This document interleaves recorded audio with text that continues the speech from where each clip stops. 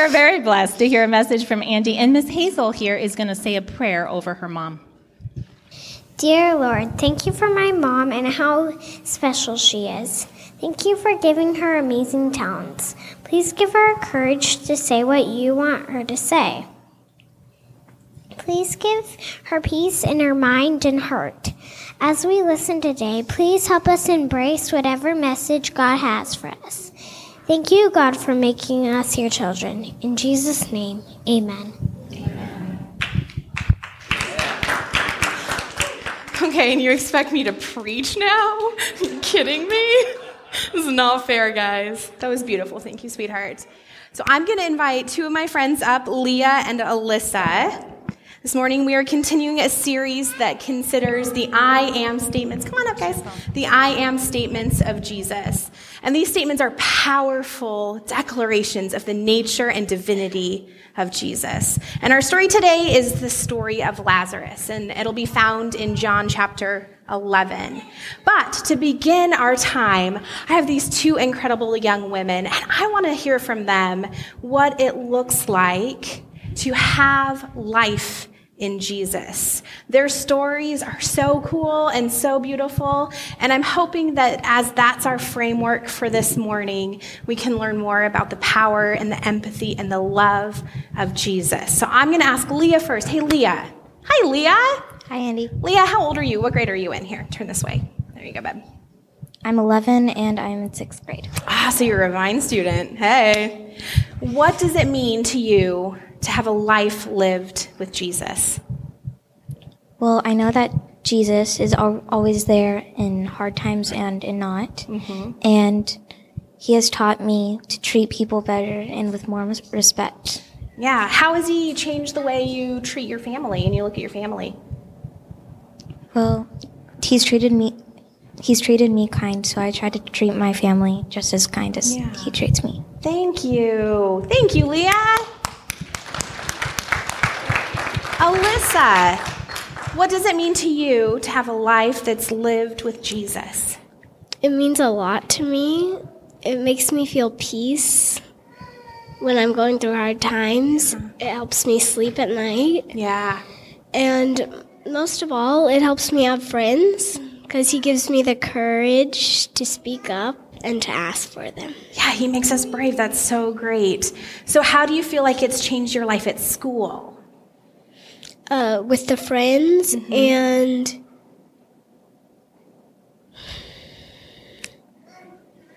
he's helped me when I'm having troubles with not just friends, but also with school, like in subjects. Yeah, absolutely. And he's helped me ask for help when I need it. That's so good. He's helped you have a humble heart. Thank you, Alyssa. Beautiful. Thank you, young ladies, for sharing that. At this time, I'm also going to invite my other friends, Peyton and Rachel, up, and they're going to start our message for us by reading our first text. Okay. Hi, Peyton. Hi, Andy. Hi, buddy. Go ahead. A man named Lazarus was sick. He lived in Bethany with his sisters, Mary and Martha. This is the Mary who poured this expensive perfume on the Lord's feet and wiped it off with her hair. Her brother Lazarus was sick, so the two sisters sent a message telling him, Lord, your dear friend is very sick. Awesome. Good job, buddy. But when Jesus heard about it, he said, Lazarus' sickness will not end in death. No, it happened for the glory of God, so that the Son of God will receive glory from this. Although Jesus loved Martha, Mary, and Lazarus, he stayed where he was for the next 2 days. Awesome. What I love about getting to be a part of Vine students and Vine kids is the courageous nature of our kids and students. It is very hard as an adult to stand in front of a room full of people. Can we agree? And here they are leading and loving in such a powerful way. So I'm just deeply grateful. See, not fair. And honored to be the youth and family pastor here because my job is to hang out with these amazing kids and students. Thank you guys. Great job. All right. So we pick up our story, the story continuing with Jesus and his disciples. Jesus tells his disciples that their friend Lazarus has fallen asleep. And they respond with, well, if he's sleeping, it's fine. He'll wake up, which is a legitimate response to that statement. But what Jesus had really meant was that Lazarus had died. The disciples had zero desire to go to Bethany. Bethany is a city in Judea, and they had just come from Judea, where Jesus had claimed that he is one with the Father. And in response, the crowds gathered to try to arrest him and execute him. So it's understandable why the disciples would have very little desire to go back to the place that they had just been in such grave danger. But yet, in true and amazing disciple fashion, they followed Jesus back to Bethany. When they arrived, they were told that Lazarus had been dead for 4 days. And this is a really significant part of the story. In Jewish culture, they believed that the nefesh, or the soul, would hover around the body of someone who had passed for 3 days. But on the 4th day, it would depart. And so that 4th day was a turning point because any time between day 1 and day 3, people weren't mourning as much as asking God to reunite body and soul. And so Jesus arrives on day 4 and he walks in to the grief and the mourning of his dear friends. Verse 20 says, when Martha got word that Jesus was coming, she went to meet him, but Mary stayed in the house. Martha said to Jesus, Lord, if only you had been here, my brother would not have died. But even now, I know that God will give you whatever you ask. And Jesus told her, your brother will rise again. Yes, Martha said, he will rise when everyone else rises at the last day. Jesus told her, I am the resurrection and the life. Anyone who believes in me will live even after dying. Everyone who lives in me and believes in me will never, ever die. Do you believe this, Martha? Do you believe this, Martha? Do you believe this, Andy? Do you believe? Each year, as a church, we focused on a different aspect of belong, believe, become. And 2018 was a moment in time that will forever be etched as a belonging. And though that continues into 2019, our emphasis this year is belief. What does it look like to believe or to question or think about or wrestle with belief?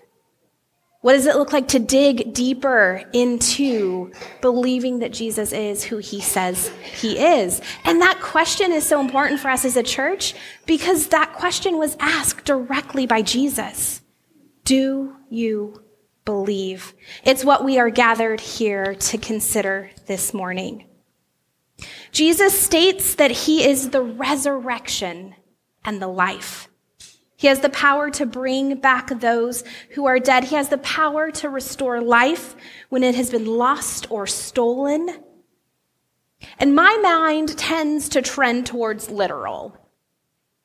I see the words, I am the resurrection, and I think about what will happen to me after I die. When my sweet youngest daughter was about 5, I was tucking her in one night.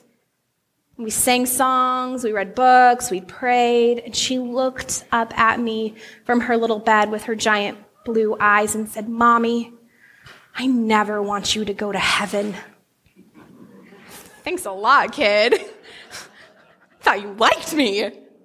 What she was really communicating in that moment is, Mommy, I never want to be apart from you. I don't want you to die.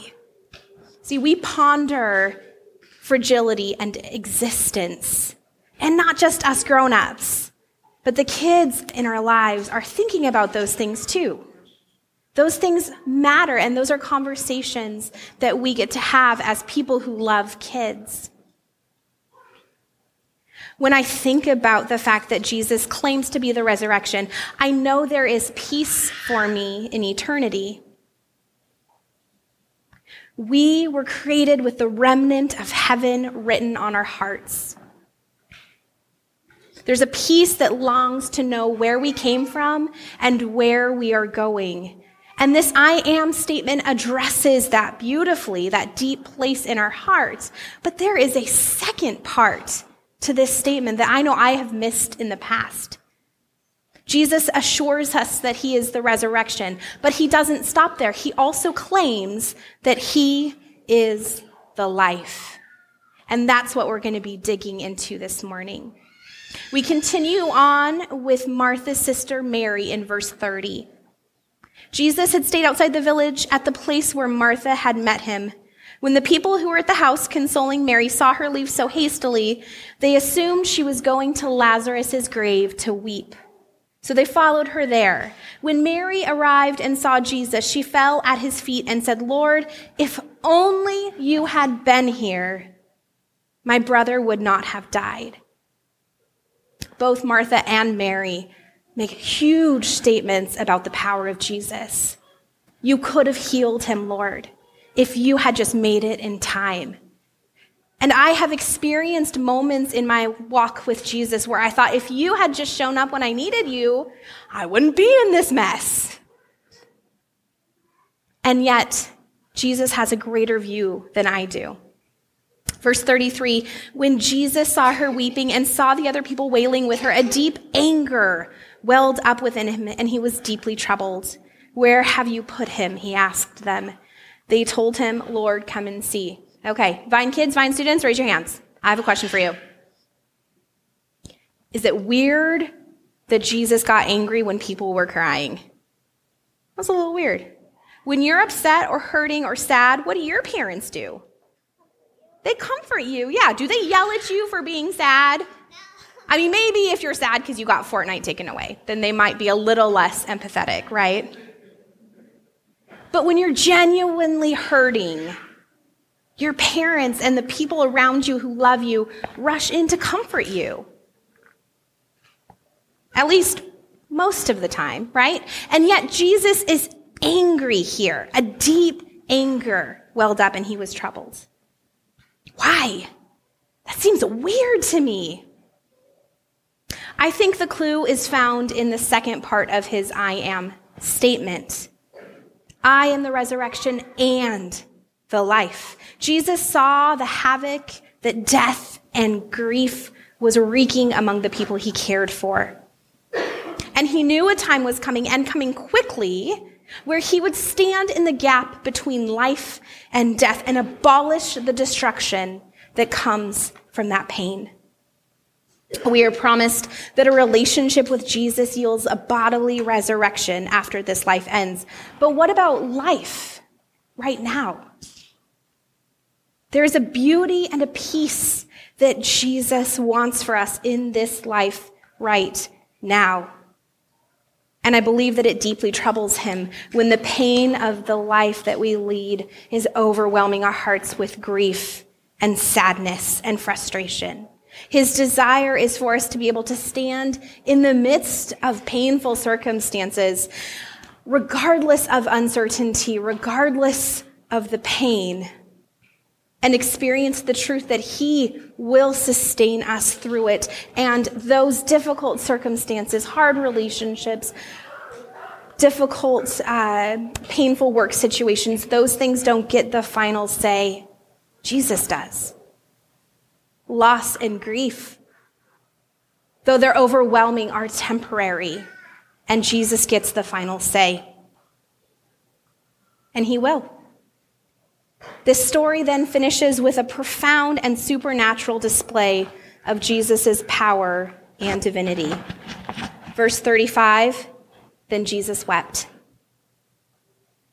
The people who were standing nearby said, "See how much he loved him." But some said, "This man healed a blind man. Couldn't he have kept Lazarus from dying?" Jesus was still angry. As he arrived at the tomb, a cave with a stone rolled across its entrance. "Roll the stone aside," Jesus told them. But Martha, the dead man's sister, protested, "Lord, he has been dead for 4 days. The smell will be terrible." That is a completely valid sentiment. Jesus responded, "Didn't I tell you you would see God's glory if you believe?" So they rolled the stone aside. Then Jesus looked up to heaven and said, "Father, thank you for hearing me. You always hear me. But I said it loud for the sake of all these people standing here, so that they will believe you sent me." Then Jesus shouted, "Lazarus, come out." And the dead man came out, his hands and feet bound in grave clothes, his face wrapped in a headcloth. Jesus told them, "Unwrap him and let him go." Ladies and gentlemen, boys and girls, don't let anybody tell you the Bible is boring. We've got zombies. Jesus knew what he was going to do. He knew he would raise Lazarus from the dead. He has promised us a resurrection to heaven if we put our hearts in his hand and declare that he is truly the Son of God and our Savior. But the last line of this story is the part that I know I often need to hear the most. Unwrap him and let him go. Unwrap him from the clothes that mark death in this world. Let him go from the death that was promised him and free him to live boldly and again, to live with a renewed hope, a new purpose, to lean into the truth that our resurrection from the heartache that this world can offer does not have to wait until the last day of our life. Jesus is the resurrection and the life. We don't have to wait.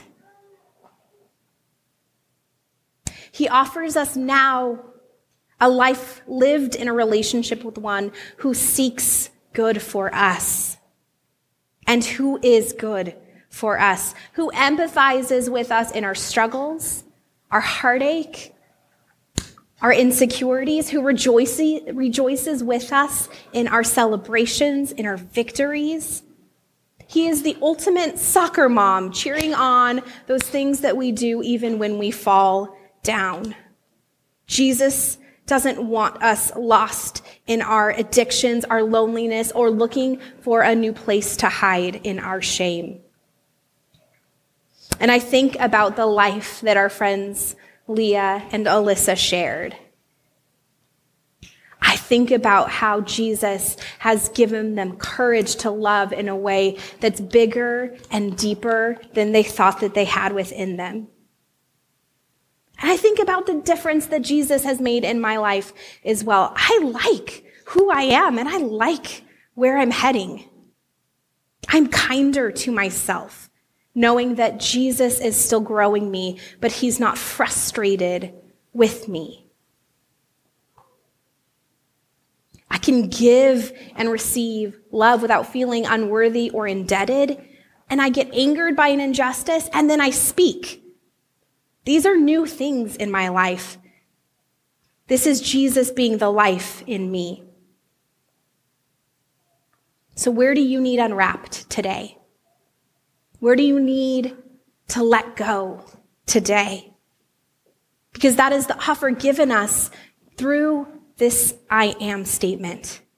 There are spots in our hearts, places in our lives that we need Jesus to be resurrection and life for us. When I think about the struggles that our kids and our students share with me, I think about the pain of rejection in friendships and how that can carry through into adulthood. Some of us need new life breathed into a relationship with a family member or a friend.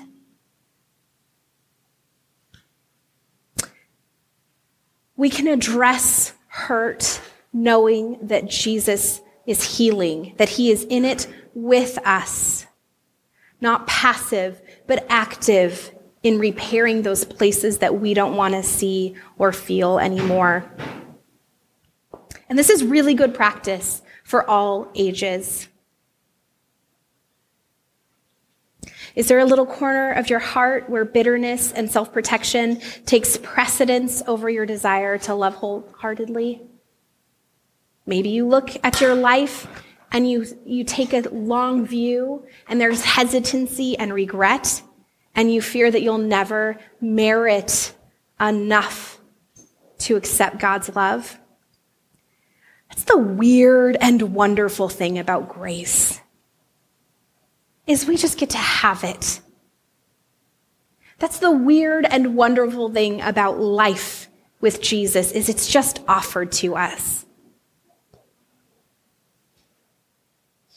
This morning, will you look to the one who wants to unwrap you and let you go, release you into the freedom of power and purpose and restoration?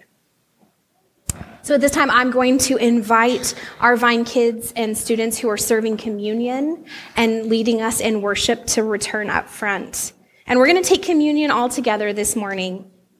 So if you'd like to join us in this practice, after we pray, go ahead and take a piece of bread and dip it in the juice.